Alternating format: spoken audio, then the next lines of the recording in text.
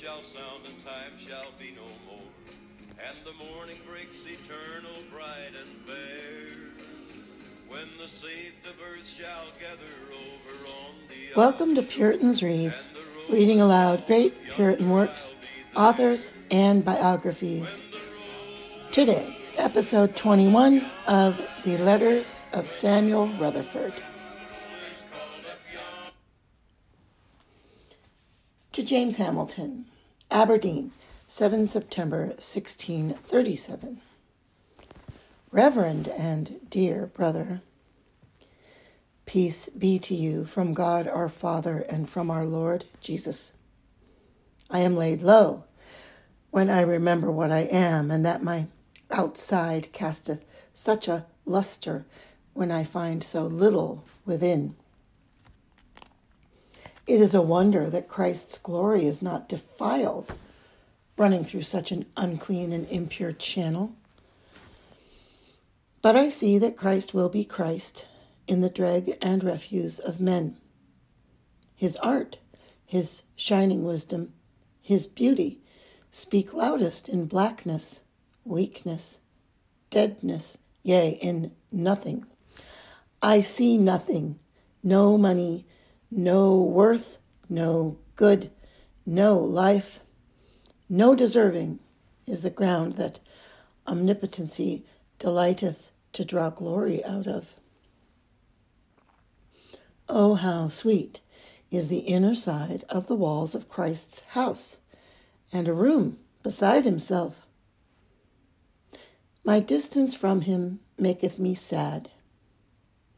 Oh, that we were in each other's arms. Oh, that the middle things betwixt us were removed.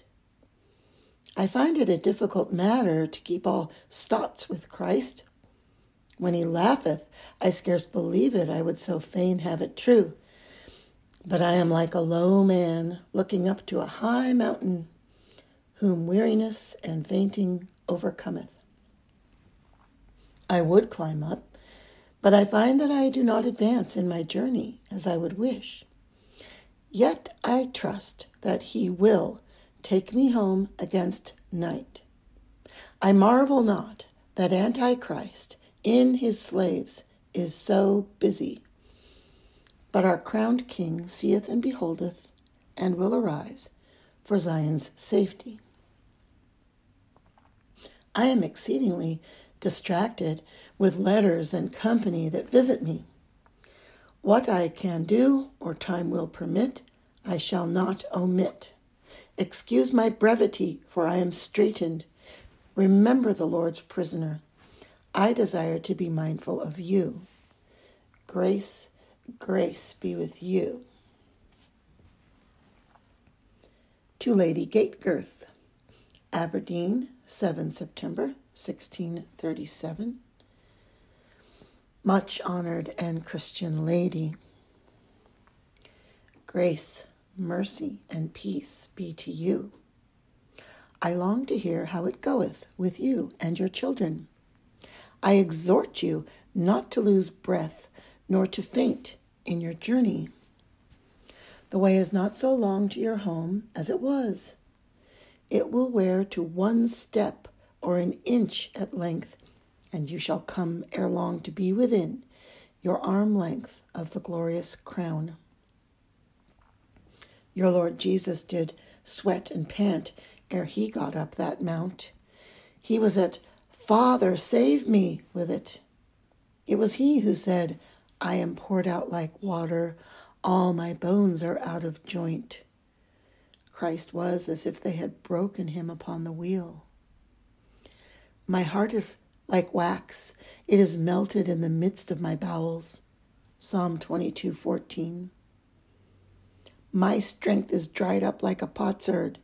Verse 15. I am sure you love the way the better because his holy feet trod it before you. Our crosses have a smell of the crosses and pains of Christ. I believe that your Lord will not leave you to die alone in the way. I know that you have sad hours when the Comforter is hid under a veil And when you inquire for him, and find but a tomb nest. This I grant is but a cold, good day, when the seeker misseth him whom the soul loveth. But even his unkindness is kind, his absence lovely, his mask a sweet sight, till God send Christ himself in his own sweet presence. Make his sweet comforts your own, and be not strange and shamefaced with Christ. Homely dealing is best for him, it is his liking. When your winter storms are over, the summer of your Lord shall come. Your sadness will turn to joy. He will do you good in the latter end. Take no heavier list of your children than your Lord alloweth. Give them room beside your heart, but not in the yoke of your heart, where Christ should be. For then they are your idols, not your bairns. If your Lord take any of them home to his house before the storm come on, take it well.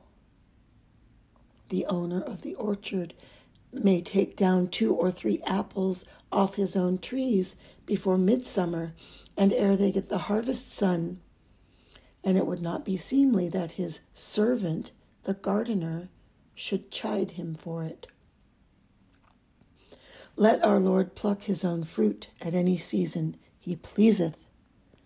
They are not lost to you, but are laid up so well as that they are offered in heaven, where our Lord's best jewels lie. They are all free goods that are there. Death can have no law to arrest anything that is within the walls of the New Jerusalem.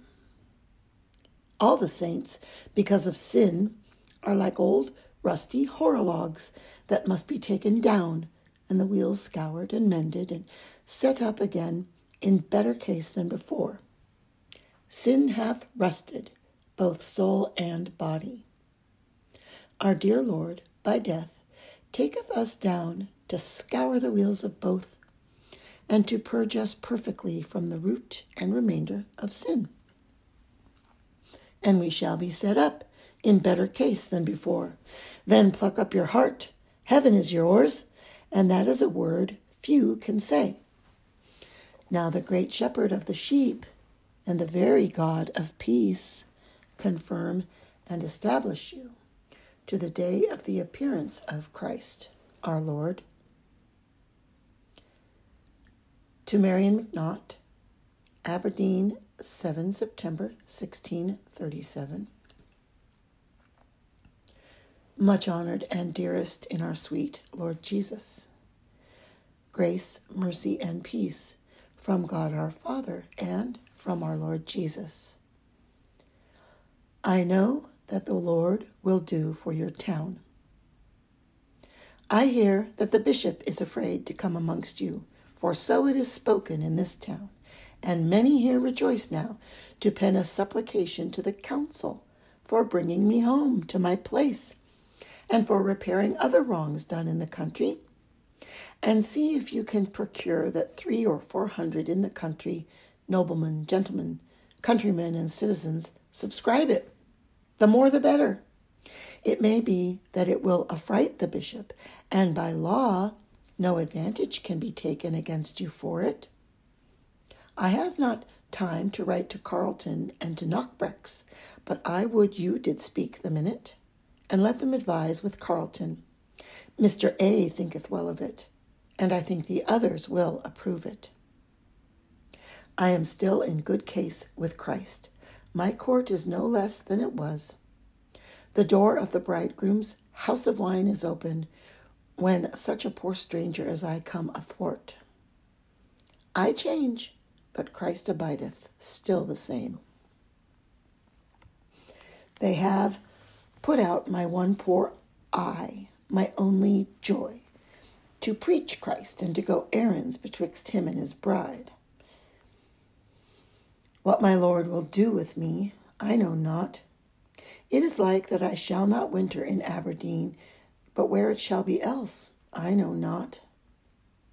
There are some blossomings of Christ's kingdom in this town, and the smoke is rising, and the ministers are raging. But I love a rumbling and roaring devil best. I beseech you in the Lord, my dear sister, to wait for the salvation of God. Slack not your hands in meeting to pray. Fear not flesh and blood.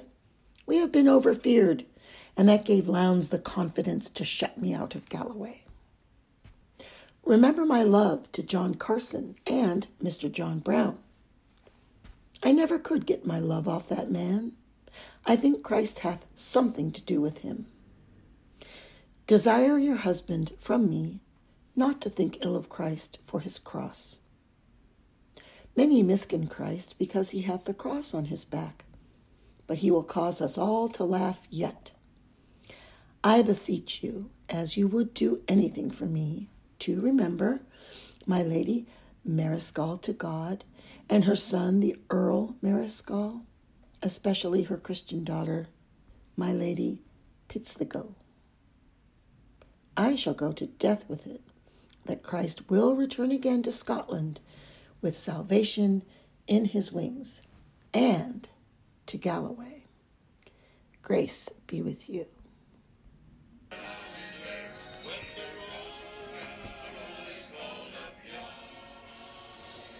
That was episode 21 of the Letters of Samuel Rutherford.